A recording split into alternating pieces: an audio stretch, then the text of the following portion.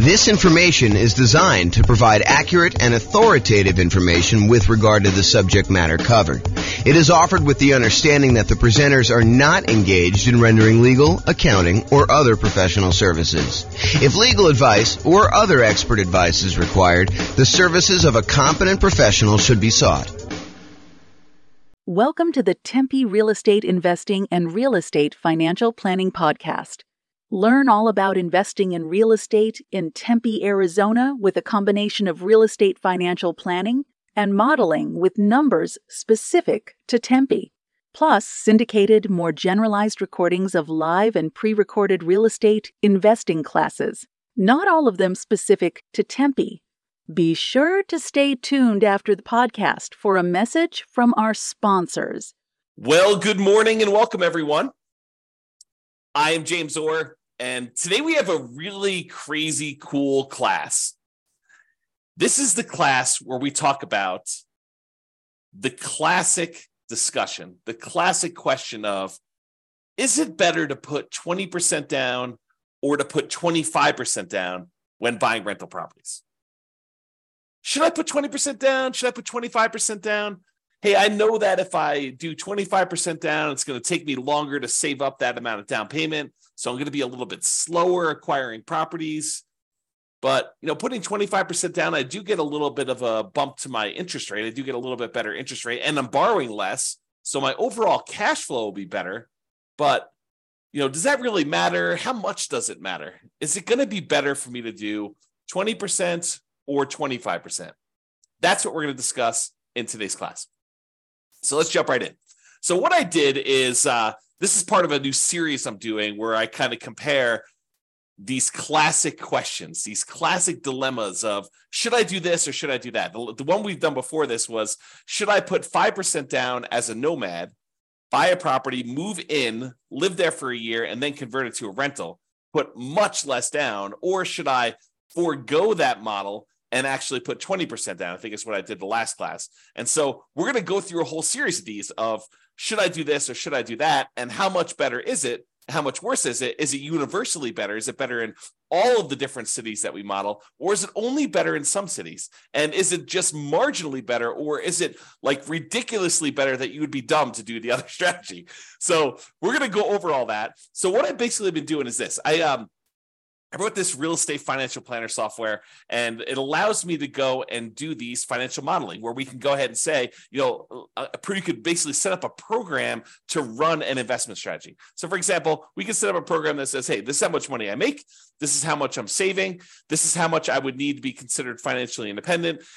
This is what properties look like in my marketplace, and they kind of go up in value over time, and interest rates may change or may not change. There's all sorts of variables you put in there, but we're saving this amount of money. Buy a property every time I save up a certain amount for down payment, plus some reserves, plus some closing costs. And then as soon as I get enough to buy the next property, go ahead and buy that. And let me know when I reach financial independence, and let me know what my net worth is, and let me know all these different measures of risk so I can find out if a strategy is riskier than not. So I went and I do this. I can create these kind of models for any given set of assumptions. And so what I did is I created a list of 300 U.S. cities, the most populous 300 U.S. cities, and I put in their kind of like median home price and kind of rent for what you'd get on that type of property, and their tax rate and their kind of like their insurance rate, and so all these different assumptions about all these different cities. And I also set up so that it says, hey, if you're working in a city that has a higher cost of living, you probably earn a little bit more,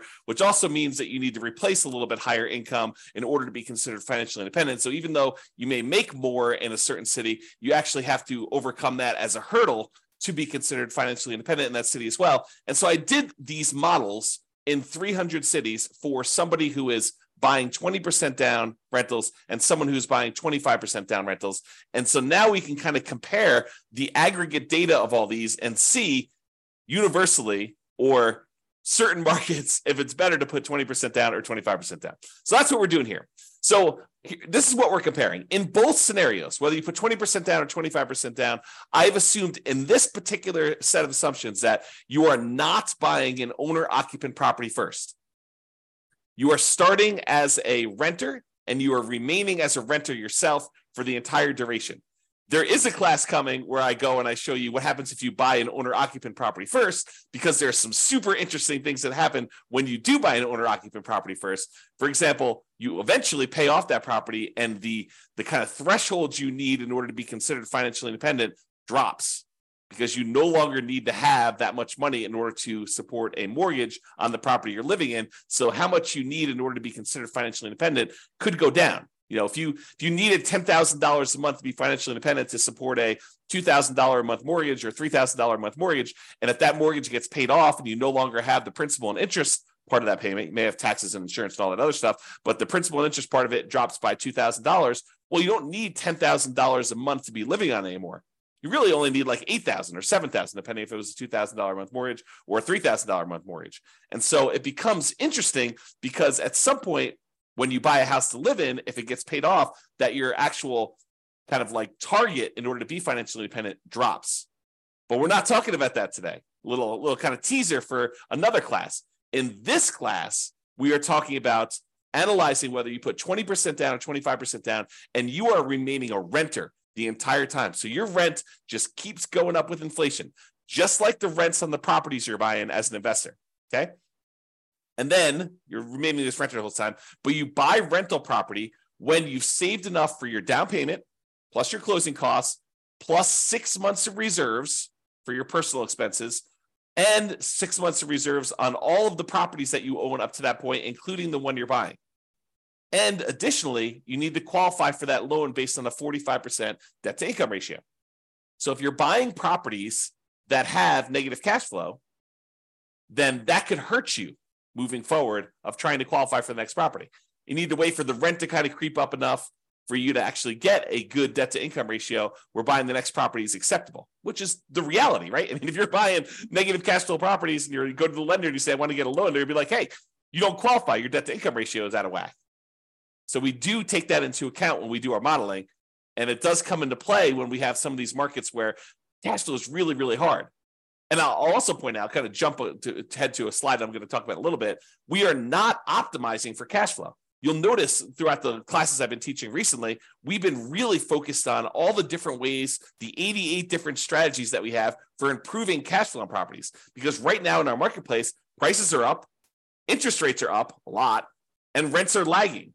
So cash flow on properties is really hard in a lot of markets. And so we've been talking about all the different ways that we can go and improve cash flow. Well, I didn't do any optimization for this. This is sort of like me taking kind of a middle of the road, median sort of price property. And in a lot of markets, you're probably not buying median. You're probably going to buy a little bit below median. And I'm also just taking what a typical rent would look like in a property, not optimizing in any way. Okay. So with that being said, you buy the property when you have the down payment plus closing costs, plus 6 months of reserves for personal expenses, and 6 months of reserves for all the rental properties you bought up to that point. And you can qualify for the loan based on a 45% DTI, debt to income ratio. And we're going to buy up to 10 properties in total. So you'll have up to 10 rentals. Sometimes you don't get there. You don't quite buy 10, right? Most of the time you get very close. But then you're not buying an owner-occupant property living at all. With the 20% down one, you save up until you can buy 20% down, non-owner occupant properties, and then you put a renter in the property immediately, and you repeat that until you have your 10 rental properties total, based on your qualifications and your ability to save for your down payment based on that. For 25% down, same thing. You save it up until you buy 25% down, non-owner occupant properties, so you put a renter in the property, and you repeat that until you have 10 rental properties with that one. Now realize, as I mentioned at the beginning, putting 25% down gives you a slightly better interest rate. And because you're putting more down, it means you're borrowing less, which means your payment is lower. When you borrow less money, your payment is lower. And because interest rates are lower, it's doubly lower. Not exactly 2x, but it's lower for two reasons. It's lower because your interest rate is lower, and it's lower because you're borrowing less. Okay. But it means slower acquisition because, at least in the beginning, because it takes you longer to save up a 25% down payment than it takes for you to save up a 20% down payment. So it's a little slower to acquire the properties, but with improved cash flow, your savings rate increases. So eventually it might be faster to buy those next properties because you have so much better cash flow. Super interesting. This is like the challenge, right? Like, what's going to be better when you do this? if you want to actually dive into my analysis, I put the URL here on the screen. I will try to remember to put it in the show notes for publishing this to the podcast and wherever else I publish this. But you can go click on this and actually see the most up-to-date results. Speaking of up-to-date results, I'll kind of like preview a little bit later in the presentation, but when I go and I do my analysis, I am not an expert on 300 US markets, right? I'm using kind of like the median price and what rents are based on, looking up rents online, doing rent comps essentially, and trying to determine what rents would be. But I don't know your market. You know your market, and you can go look at my numbers. My assumptions are all published. You can go look at my assumptions and say, James, you're a little bit crazy. I mean, you should probably use a little bit better number for this. Go ahead and reach out to me. Send me an email. Tell me, look, we should be using these numbers for this. And to be clear, I don't want like your once in a lifetime or once in a decade amazing deals that you're able to find after searching for 3 years with 20 years experience. What I want is what a typical real estate investor, what an everyday real estate investor in your market could go and achieve, right? I don't want to have this exceptionally amazing type of deal that we run the numbers where your city always looks amazing because we picked this exceptional, unusual, really hard to find, amazing deal. We want to do more reasonable assumptions for doing the comparisons. Now, if you want to go and do your own modeling with your particular stuff, you go do that. That's up to you. Okay. But for as far as like doing the comparisons, please do reach out to me. I'm open to having you come and say, hey, James, your numbers are a little bit off here, maybe, and be nice. Please be nice. Don't go, James, you're absolutely wrong. You suck.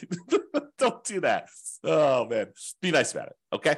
So go ahead and reach out. You could do that. And then if the reason why I give you the link, though, is if we change the numbers and I change them in the database and I rerun everything, then all the numbers will change. And it'll change it for all of the analysis we do, not just this one, 20% to 25%. We'll rerun all of them and do all the comparisons. I've got 30 different comparisons so far, and I'm on my way to 100 plus.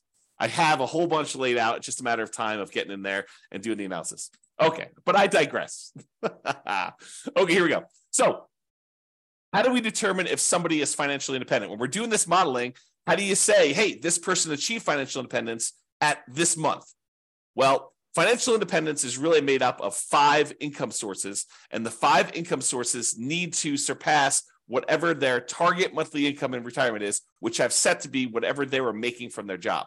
So I said, look, if you get to make a little bit more because your market's a little bit more expensive, that just means that we need to replace that little bit more amount in order for you to be considered financially independent in your marketplace. So here are the 5 different sources of income that count as to whether somebody is financially independent. Number 1 is net positive cash flow from rental properties. Take all the income from the property, rent, and anything else you're getting, minus all the expenses, including vacancy, principal and interest, the taxes, private mortgage insurance if you have that, regular insurance, maintenance, management. You subtract out all those expenses from the income. What you're left over is your net positive cash flow from rental properties. That counts toward whether or not you're financially independent. If you have enough rental property income net after all these expenses on your properties, if that is net positive over what you were making from your job, you're considered financially independent. We have you stop working and you just continue living based on that. Okay, that's how we do in the modeling. In addition to that net positive cash flow from rental properties, there's another source of income. There's 5. I'm going number 2. So you can take any money you have left over that is invested in stocks or bonds or loans as a lender, if you're making hard money loans or whatever it is, times whatever your yearly safe withdrawal rate. If you've heard of the kind of Trinity study or the 4% rule, we're basically taking any money you have invested outside of your rental properties times whatever your safe withdrawal rate, which we're going to assume to be 4% for all of these. And that gives you a number as well. So if you've bought your 10 rentals and now your money is sort of accumulating in your account and you get to $1 million, you'd have about $40,000 per year contributing to you being financially independent. I'm just using like an example. We do the actual math. It doesn't have to get to $1 million. Like, we'll do it for $100. We'll do it for $10,000. We'll do it for $500,000. Any number you have, we'll multiply by your safe withdrawal rate, divide by the number of months in order to find out what your monthly income is, because we calculate it monthly, and we'll determine whether or not that contributes to being financially independent. So those 2 things, net positive cash flow and your invested assets times your safe withdrawal rate, plus these other 3 sources of passive income, which I did not model here because we just assume that they're not getting any, but it would be passive income from Social Security. You can model that. Any passive income from any annuities that you buy, the insurance product where you pay someone and they pay you a monthly or yearly stipend. or passive income from pensions if you have a pension with your job. So the two that we're primarily focused on are net positive cash flow from rentals and the invested assets times your safe withdrawal rate. We're going to ignore, for the sake of this particular discussion, pensions, Social Security, and annuities. All right, so here are my assumptions. Each city modeling uses their median home prices, approximately, and estimated rents for those properties. We did not apply any of the 88 strategies for improving cash flow. Job income does vary based on the city, so you can afford a property in that market. I didn't want you to go and say, hey, everybody makes $5,000 a month, and then you go try to buy a property in LA, and you're like, you never hit the 45% debt to income ratio because you can never qualify for that particular loan. So I've had to vary income based on the city so that you could actually buy properties in that city. Okay. But we do consider that if you need to make a higher income in order to qualify for properties there, that you also need to overcome that income to be financially independent. So it sort of offsets in a weird sort of way. We start with just enough down payment to buy a 5% down owner-occupant property with closing costs. So we assume you start with 7% of the price of properties in your marketplace, which also changes depending on what market you are. This is true even though you're not buying an owner-occupant property, because we're going to do some comparisons later where you do buy one, and I wanted those to be starting at the same ground, like starting at the same level, where instead of, if you start today and say, look, you make $0, which I'll probably do as definitely an example, where you're starting from nothing and all you have is a savings rate, and maybe I start with different savings rate, I'm digressing. Okay. But basically here I'm saying, look, you're doing it so that you have a certain amount that you could buy an owner occupant at the start, because eventually I'm going to compare you doing owner occupant ones and see how much of a difference that makes. And I wanted them to be as close to apples as we possibly could. I also set a $10,000 minimum. So if you happen to be a market where 7% of the price of your properties it works out to be less than $10,000, I do bump it up to $10,000. I don't even know if we ever hit that. What would need to be the property value in order for it to be less than $10,000? It had to be pretty low. It had to be like sub 150. It's 150 times 7% is like $7,000 plus 35. So yeah, it needed to be less than 150,000. I don't know if there are any markets where the median is less than 150. I have to look that up. I don't know. See, this is an example of me not knowing. There you go. Case in point. All right. So interest rates. So for the non-owner occupant 20% down interest rate that I picked is 7%. And if interest rates change over time, I will go in there, adjust it, and rerun everything for all the cities. And there's no private mortgage insurance because you put at least 20% down. So there's no PMI, but you're putting 20% down, and the interest rate for the 20% down loan is 7%. The interest rate for the 25% down loan is 6.75. So it's a 0.25% improvement to get 25% down. And I will tell you, I think that's conservatively low. I think in most cases, the difference between a 20% down loan and a 25% down loan is greater than 0.25%. It's greater than a quarter point of interest rate. Okay. But that's what I did. I didn't want to give 25% down too much of an advantage, although maybe I should have. Maybe I should have done what reality was, but there you go. And I used to just model this out for 60 years because 60 years, even if you're 40 years old, that gets you to 100. If you're 20 years old, that gets you to when you're 80. But because some of these took more than 60 years to find out when they became financially independent, I just decided to extend everything to be 100 years. And I realized, James, I'm 50 years old. If someone listening, I'm 50 years old. There's no way I'm going to live to be 100 years old. So this running this 150 years, running to be when I be 150 doesn't make any sense. I get it. Even if you're 20 years old, running it for 100 years probably doesn't make sense for a lot of you. But I did it for 100 years just so you could see and so you can get a feel. For a lot of my measurements, I'm picking 40 years in the future as an arbitrary point. You can see all of my assumptions in detail. Just go to realestatefinancialplanner.com/model, MODEL, and you'll be able to see all the different modeling I'm doing and go to a specific city and see the drill down into the assumptions for your city and what you're doing and all the different variations I've done. That's all up there, at least for now. I may change it in the future, but as of right now, it's all open and available to everybody. All right, let's jump into financial independence. So when do they get to the point where all their passive income from the net rent, the net rental income, and also the invested assets times safe withdrawal rate, when does that exceed the amount that they were earning from their job? Well, if you put 20% down in 52 of the 305 cities, you achieve financial independence faster with 20% down. So about 1/6 of all the cities I ran, it was faster for you to put 20% down. However, in about 2/3 of the cities, 194 cities out of 305, it was faster for you to be financially independent if you put 25% down. Wait, what? So putting 25% down was actually faster in 2/3 of all the cities we tested than putting 20% down. And in 59 cities, it didn't matter. Didn't make a difference whether you put 20% down or 25% down. In fact, there were 25 cities where you never achieved financial independence, regardless of whether you put 20% down or 25% down in 100 years. Now, you may have a pretty significant net worth at that point, but your income from your real estate and the income coming from that safe withdrawal rate of any other invested assets never exceeded the job income that you had. But you could just go ahead and say, look, I'm going to stop working. I've got $3 million or $5 million or $10 million, whatever it is that you have there, and I'm just going to start depleting that. So you'll end up kind of losing your balance over time in some of those cases. Some of the cases you actually don't, you'd like run out of money. We'll show you those. Okay. So the key here is 194 cities, 2/3 of the time, it was better for you from a speed to financial independence perspective for you to put 25% down. So that's a win in most cases for 25% down. However, what's interesting is it's not universally true. So when you get in arguments with someone online, an online forum about it's always better to put 25% down, it is not. Or if you get in an argument with them, hey, it's always better to put 20% down. No, it is not always better. Sometimes it's better, sometimes it's not. And you got to go look at your city to find out what the deal is there. Okay? This is the distribution. In some examples, not today, in some examples, this is really an important chart to look at because you could visually see where the majority of the kind of cities are becoming financially independent. In this example, they're relatively similar. Yeah, sure. In some cases, the 25% down, there are a few more cities that achieve financial independence earlier. Yeah, that's happening here. But in some cases, it's faster to do 20%, faster to do 20% here, but you can kind of see that they're really relatively similar in shape.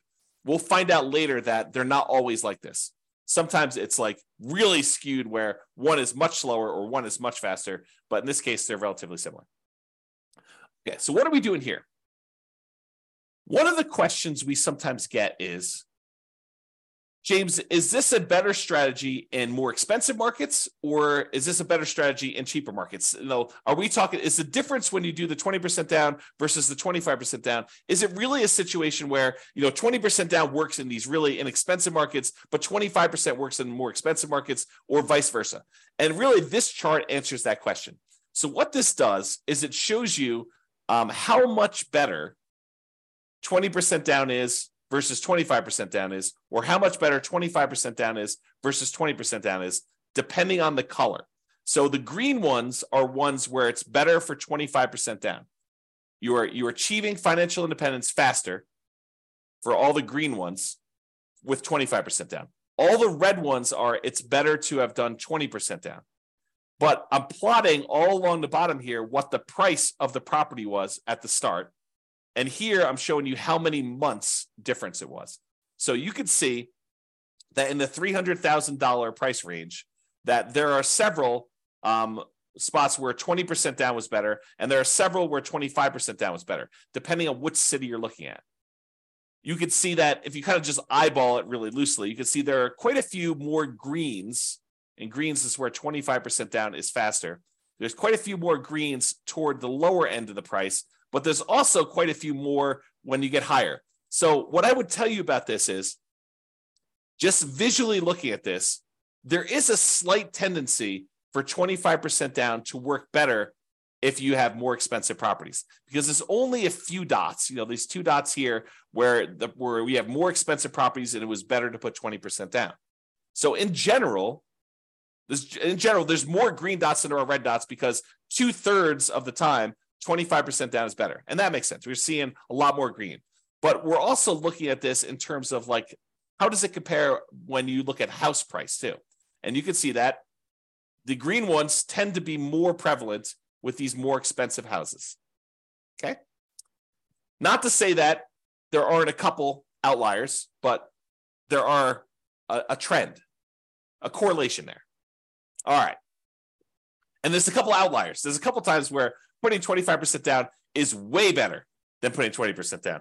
And most of the time, though, it's, within, what is this here? This is probably about 50 months, so about 4 years. So most of these are less than 4 years better. So it's not like you're saying, hey, look, if I do 25% versus 20%, I'm going to gain 10 years faster to financial independence. No, it's not that significant in most cases. We're talking about relatively small numbers, a year or two here. Although, you think about this, if I could save you a year or two of working a job that you hate by helping you get to financial independence faster, that's pretty valuable. That's valuable information, right? Even a year or two, or 3 years, or in this case, we talked about being 4 years. I don't know, kind of interesting. All right, so we've talked about speed to financial independence, but speed to financial independence is only one way we can measure whether something is better or not, right? The other way we can measure if something's better or not is just pure dollars that you have, your net worth at certain periods of time. And so we're going to use net worth at year 40, and we're going to look at the net worth at year 40. Is it better, or do you have a higher net worth if you put 20% down, or if you put 25% down at year 40, comparing net worth in these 300 US cities? In 8 of the cities, it doesn't matter. You end up with the same net worth, which is super fascinating because it's hard to be exactly even. Okay. But with 8 cities, it doesn't matter. Okay. It is faster. I'm sorry, not faster. It is higher net worth, better. You have more net worth at year 40 in 193 cities, about two-thirds, if you put 25% down. So not only is 25% down faster, but 25% down gives you a higher net worth in about 2/3 of the cities. And about 1/3 of the cities, 104 cities, it is actually a higher net worth to do that, which is crazy. So depending on what city you're in, it's better to put 20% down versus 25% down. Okay?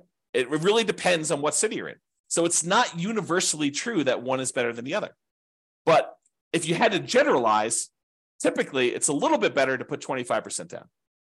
From both a speed perspective, where it's also about 2/3 faster, 2/3 of the cities are faster, and also from a net worth perspective, about 2/3 of the city have a higher net worth at month 40. Okay. All right. Same thing we did before. We talked about the difference in speed. Now we're doing the difference in net worth graphed against how high the property prices are. So are the more expensive properties performing better in terms of net worth than the less expensive properties? And so in this case, the red is 25% down is better. So in this case, the reds are appearing more frequently at the higher end prices. And so it is slightly better to put 25% down on these higher priced properties than it is to put 20% down in terms of net worth. Okay. Now down here, I wouldn't say one is better than the other because there's a bunch of each, but up here, it looks like there's only reds, which is, it's better from a net worth perspective to have 25% down as you get more expensive in your properties. And that sort of makes sense, right? A lot of the more expensive properties, they tend to have not as good cash flow. They're very expensive and the rents are a little bit lower. And because of that negative cash flow, it's better if you put more down because it means you have less negative cash flow or slightly positive cash flow, depending on what the exact situation is in that city. And so this sort of makes sense to me that if you put more down, you're likely to do a little bit better in those markets in terms of net worth. All right. All right. Ran out of money. This tends to be in expensive markets, which I'll show you here in a second. And we did not apply any of the 88 strategies to improve cash flow. But in some of these markets, you end up having so much negative cash flow that you end up running out of money.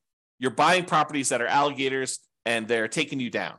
And so we could fix this if we were to go in there and manually say, okay, look, we're not going to buy this property unless it has these characteristics. I'll buy slightly better properties. I'll improve my cash flow in all these different ways. I'll save up more down payment. I'll save up more in reserves. And we can overcome this but realize that with the modeling we did, there were 11 cities that ran out of money out of 305. 11 out of 305. In 294 cities, it didn't matter. None of those ran out of money, but in 11 of the 305, you did run out of money, even with 6 months of personal reserves, 6 months of reserves for the property on all properties before you buy the next one. Okay. So there are things we could do to avoid that. We talk about those in other classes. So as far as which ones run out of money, it tends to be the more expensive properties.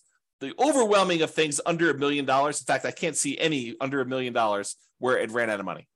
This really started applying when she got to about 1.25 million or so, and then all the way up to the really, really expensive properties where you have there. So if you happen to be in a really, really expensive market, we need to really pay attention to your cash flow, really need to improve that to optimize for that and take into account the negative cash flow you're going to have on those. Pick strategies that overcome that limitation. Okay? All right, so let's do a summary here. I've got two different versions of this slide. In one version of the slide, I'm taking the average. So I say, take the net worth at year 40 and take the average of all of the net worths of all 305 cities. So add them all up, divide by the number that I've got, and that gives you an average. But in other ones, another slide, I'm doing the median. So I'm taking all the net worths, I'm stacking them from lowest to highest, and I'm looking for the middle-most net worth. That's what median is, okay? Versus average, where you add up all of them, and then you divide by the number that you've got, and you've got an average. So I'm going to first start with median, and then I'll go to the averages, and we'll do the median a little slower, and averages we'll kind of summarize very quickly. All right, so median. At 40 years, the median net worth, when you put 25% down, is about $7.3 million. Of all the cities, that's the middlemost number. But if you put only 20% down, the median net worth is only about $6.9 million in change. So it's a difference of about $330,000, or a difference of about 4.7%. Now, honestly, that's not that big of a difference to me. A 5% difference, yeah, there is a difference, but we're talking about, a $330,000 difference on a $7 million net worth. Not super significant to me. So while 25% is better, it's not like crazy 2 times better or anything like that, right? It's marginally better if you think about it. And as an aside, we're talking about the net worth 40 years in the future. So the rule of thumb is, if you look at net worth 40 years in the future, we're really about a third of that in today's dollars. So a $7 million net worth is probably in that $2.3 million net worth today. That's what it would be worth in today's dollars. That's the rule of thumb. It's about 1/3. Okay, so net worth, a little bit better. Of the ones that ran out of money, the overwhelming majority of ones didn't run out of money. And so that's basically the same for median. No difference there. Each of them bought 10 properties on median. So the middlemost one bought 10 properties.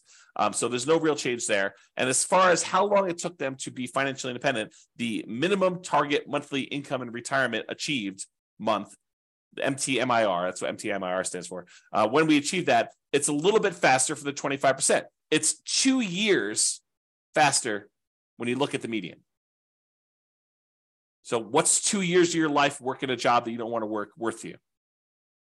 Well, it's 2 years faster to put 25% down, which is about 4.1% faster. Again, not a huge difference from a percentage perspective, but if you don't have to work a job you hate for 2 years, that could be great. Now, if you love your job, maybe it's not a big deal. All right? If you're like, hey, I love what I do, I would do it even if I didn't get paid, awesome. But if you don't like your job, 2 years can seem like a very long time. So there you go. All right, so those are kind of like the metrics that we've got. So really 25% down is slightly better. It was 4%, 4.7% better in terms of net worth, and 4% better in terms of faster speed to retirement, to being financially independent.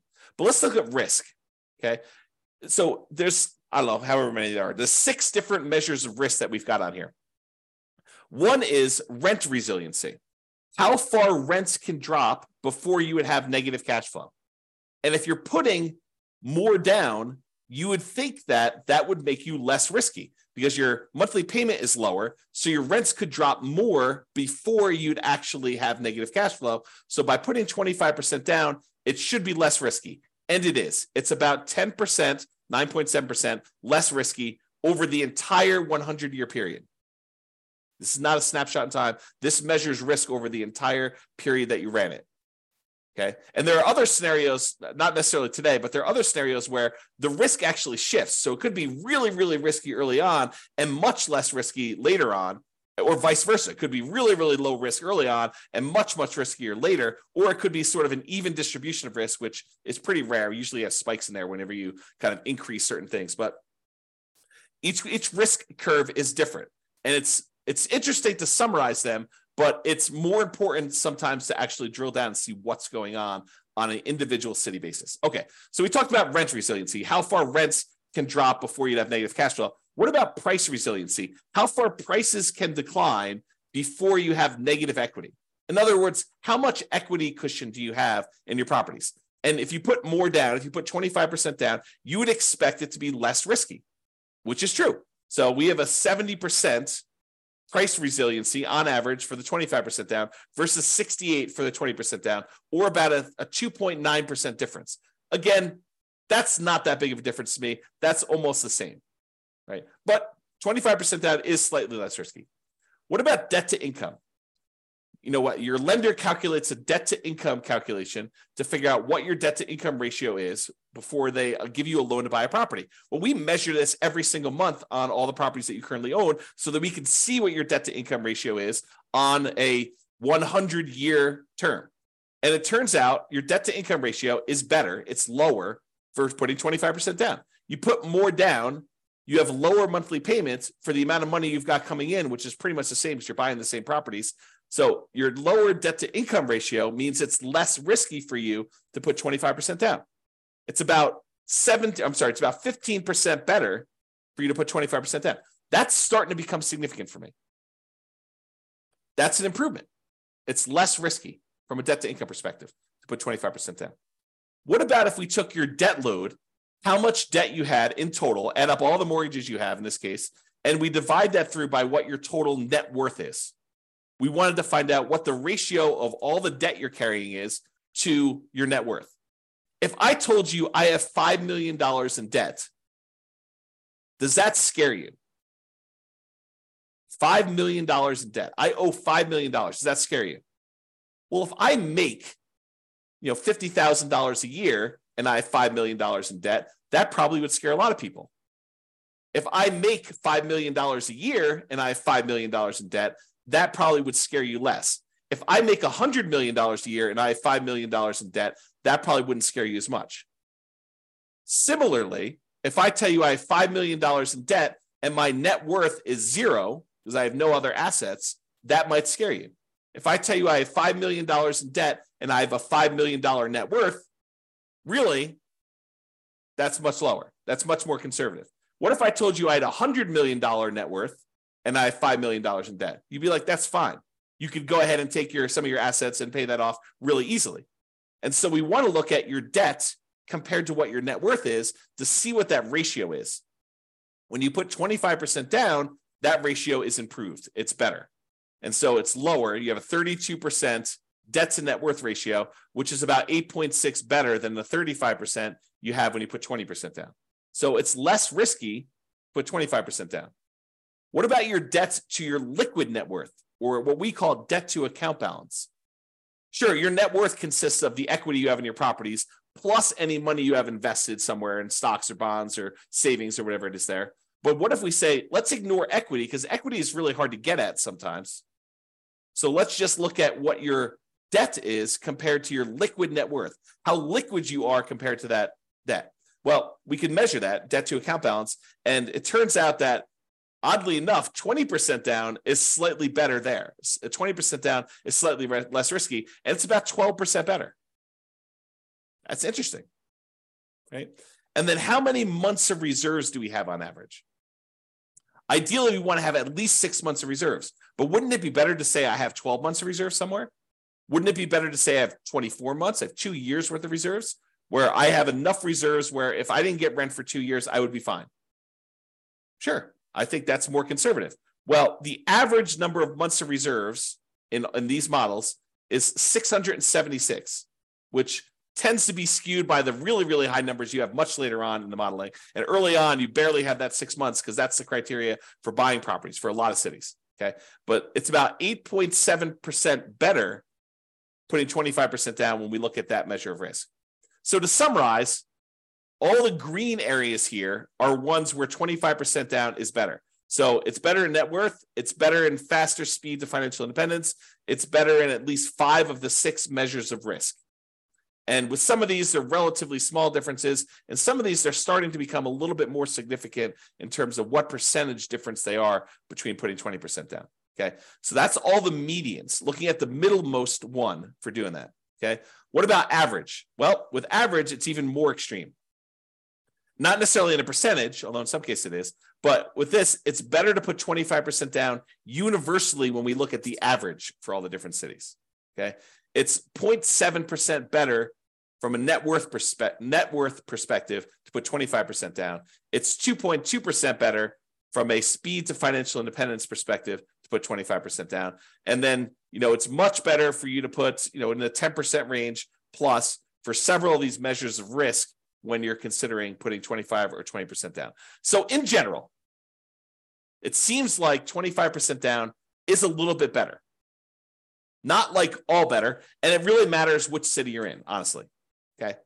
Now remember, I've said this a couple times, you could apply the 88 strategies we have to improve cash flow to improve on these numbers. These are sort of like middle of the road numbers. We're basically using the median price property in the market and the rent we might be able to get on that property in that market.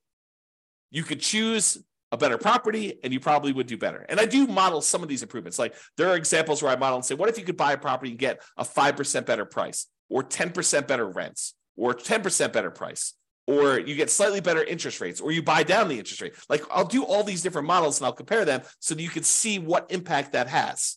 Okay. Now, again, this is my call to action for you. If you're an expert at your local market, I am not an expert at your local market. And if you want to help me improve my numbers for the local market, reach out via email and I can update the numbers in our database to rerun all the scenarios to your market. And we can improve this so that everybody gets the benefit of being able to see how this compares. Now, I'm not trying to show best case that only a small number of real estate investors could expect to achieve. I really want to use numbers that any real estate investor in your market could expect to achieve. Okay. All right. Now, something interesting that comes up to some people here, and kudos for you, a little plus for you if this applied to you. So you're realizing that, look, we're buying these non-owner occupant properties. We're not moving into these properties, right? So we're buying investment properties. What if you live in a market where your market conditions suck? The economics of you buying rental properties in your market are just not ideal. Could you go and say, I live in blank city, but I will go invest in another city where the economics are much better? Sure, you totally could do that. And there's no local market limitation because we're not even buying an owner-occupant property in this particular case. But you could go say, hey, I'm going to live in X city and buy in Y city. And I did not model it that way. So you could do a lot better than what I'm showing if you just picked a different city that had better economics. All right. So that's it. In our current market conditions, our current price, current interest rates, or current rents, as of March 22nd, 2023, that's when I'm recording this. So if you're wondering, like, where was this? When was this that was happening? In 300 plus US markets using less than ideal median price rent properties, putting 25% down is better in terms of net worth and speed to financial independence in general. But there are exceptions. The market does matter. In some markets, 20% down is faster, more profitable, and arguably better, which is why it's so hard to have this conversation. Generally, though, putting 25% down is less risky. There are probably exceptions to that too, though. It's best if you look closer at your specific market and apply as many of the 88 cash flow improving strategies as practically possible to improve on your implementation. And if you go to the realestateFinancialPlanner.com/model, you'll be able to go ahead and see your city and the comparisons for your city and all that stuff. All right. That's all I got. This has been James Orr. I hope you enjoyed this. Hope you enjoyed these kind of like the theme of kind of comparing these, because I'm going to do more of them, unless you tell me I hate them. But I'm going to do more of them because I find it fascinating to see, hey, should I prepay PMI, or should I not pay PMI, or should I hire a property manager? What's the impact of hiring a property manager? If I'm going to put 25% down, What's the difference in speed if I hire a property manager versus not hiring a property manager? Or what is the difference in speed if I decide to pay off my properties early? If I take extra cash flow and I use it to pay off that, what happens if I take my money and I save it up until I can pay off a property in full? Is that faster? Should I buy 10 properties, wait till I get to the point where all of the equity in those can pay off 4 of the 10, and I sell off 6 of them to pay off the 4? Is that faster? So I'll do all of these comparisons and I'll show you which one's better, by how much, and how that changes risk characteristics too. But as you can see, it takes a little while to go through the details of each one. So there's going to be about one a week is my plan as of right now, subject to change. That's all I got for you. Hope you enjoyed it. This has been James Orr. Bye-bye for now. With home prices up, mortgage interest rates up, and rents up, but not quite enough to counteract the higher prices and interest rates, cash flow on rental properties in Tempe is harder than ever. Book a call with the Real Estate Financial Planner to apply our proprietary 88 strategies to improve cash flow on your rentals. See the show notes for a link to schedule your call and improve your cash flow today. If you're a real estate agent, lender, or professional in Tempe that wants to help our real estate investor listeners, consider reaching out to learn about collaboration opportunities with this podcast. We'd love to add more value to our listeners by having you assist our investors buy, sell, and finance their real estate investments. See the show notes to schedule a call to discuss collaboration opportunities.